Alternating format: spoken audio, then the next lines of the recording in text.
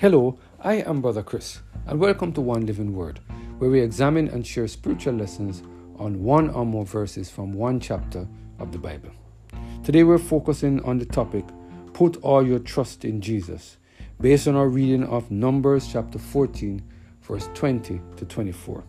Let us hear what the word of the Lord has to say in this passage of Scripture. And the Lord said, I have pardoned according to thy word. But as truly as I live, all the earth shall be filled with the glory of the Lord, because all those men which have seen my glory and my miracles, which I did in Egypt and in the wilderness, and have tempted me now these 10 times, and have not hearkened to my voice, surely they shall not see the land which I swear unto their fathers, neither shall any of them that provoked me see it. But my servant Caleb, because he had another spirit with him, and has followed me fully, him will I bring into the land whereinto he went, and his seed shall possess it. As I read the story of the children of Israel in Numbers chapter 40, my heart sank. How could God's people, who saw the various miracles that he did from the time they were in Egypt until they got to the edge of the promised land, find it so difficult to trust in the Lord with all of their heart? Can you imagine that these people saw God part the Red Sea, but when they got to the edge of the promised land, they were afraid to go in? Let's take a few minutes to examine the Lord's response to what the children of Israel said after the 12 spies gave their report. In Numbers chapter 14, verse 20 to 24, and 26 to 35, this is what the word of the Lord said. And the Lord said, I have pardoned according to thy word. But as truly as I live, all the earth shall be filled with the glory of the Lord. But all those men which have seen my glory and my miracles, which I did in Egypt and in the wilderness, and have tempted me now these 10 times, and have not hearkened to my voice, surely they shall not see the land which I swear unto their fathers, neither shall any of them that provoke me see it.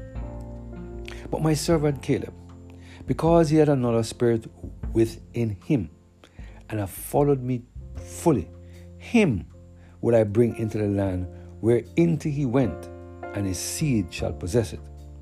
And the Lord spake unto Moses and said unto Aaron, saying, How long shall I bear with this evil congregation, which murmur against me?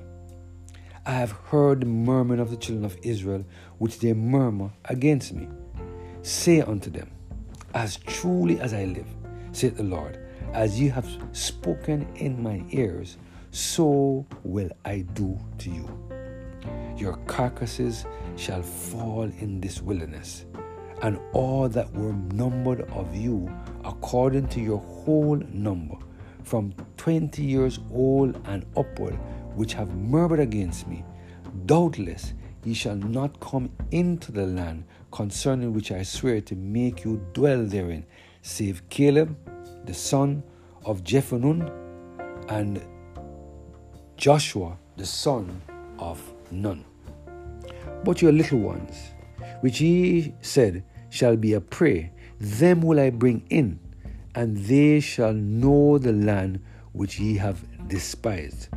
But as for you, your carcasses, they shall fall in this wilderness, and your children shall wander in the wilderness 40 years, and bear your whoredom until your carcasses be wasted in the wilderness.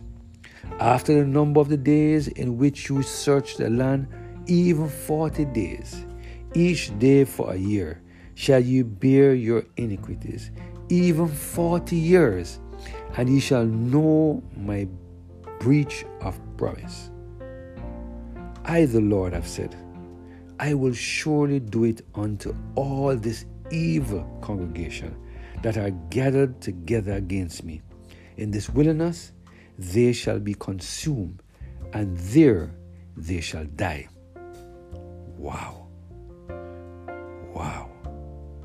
It is important to note that after Moses prayed and asked God to forgive the children of Israel, not trusting in his ability to take care of them, that God pardoned his people.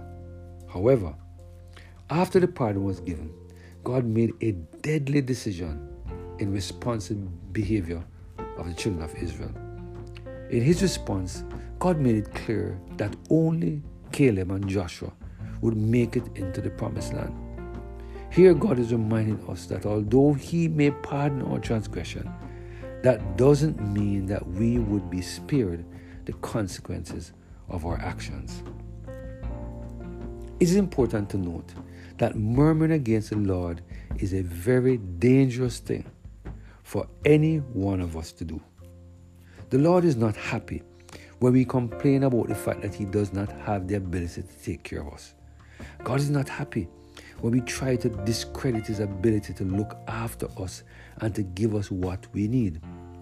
As we read the rest of the story in Numbers chapter 14, we will see the Lord telling the children of Israel that everyone from 21 years and older will wander into the wilderness until all of them die. None of them will enter into the promised land, including Moses, Aaron, and Miriam.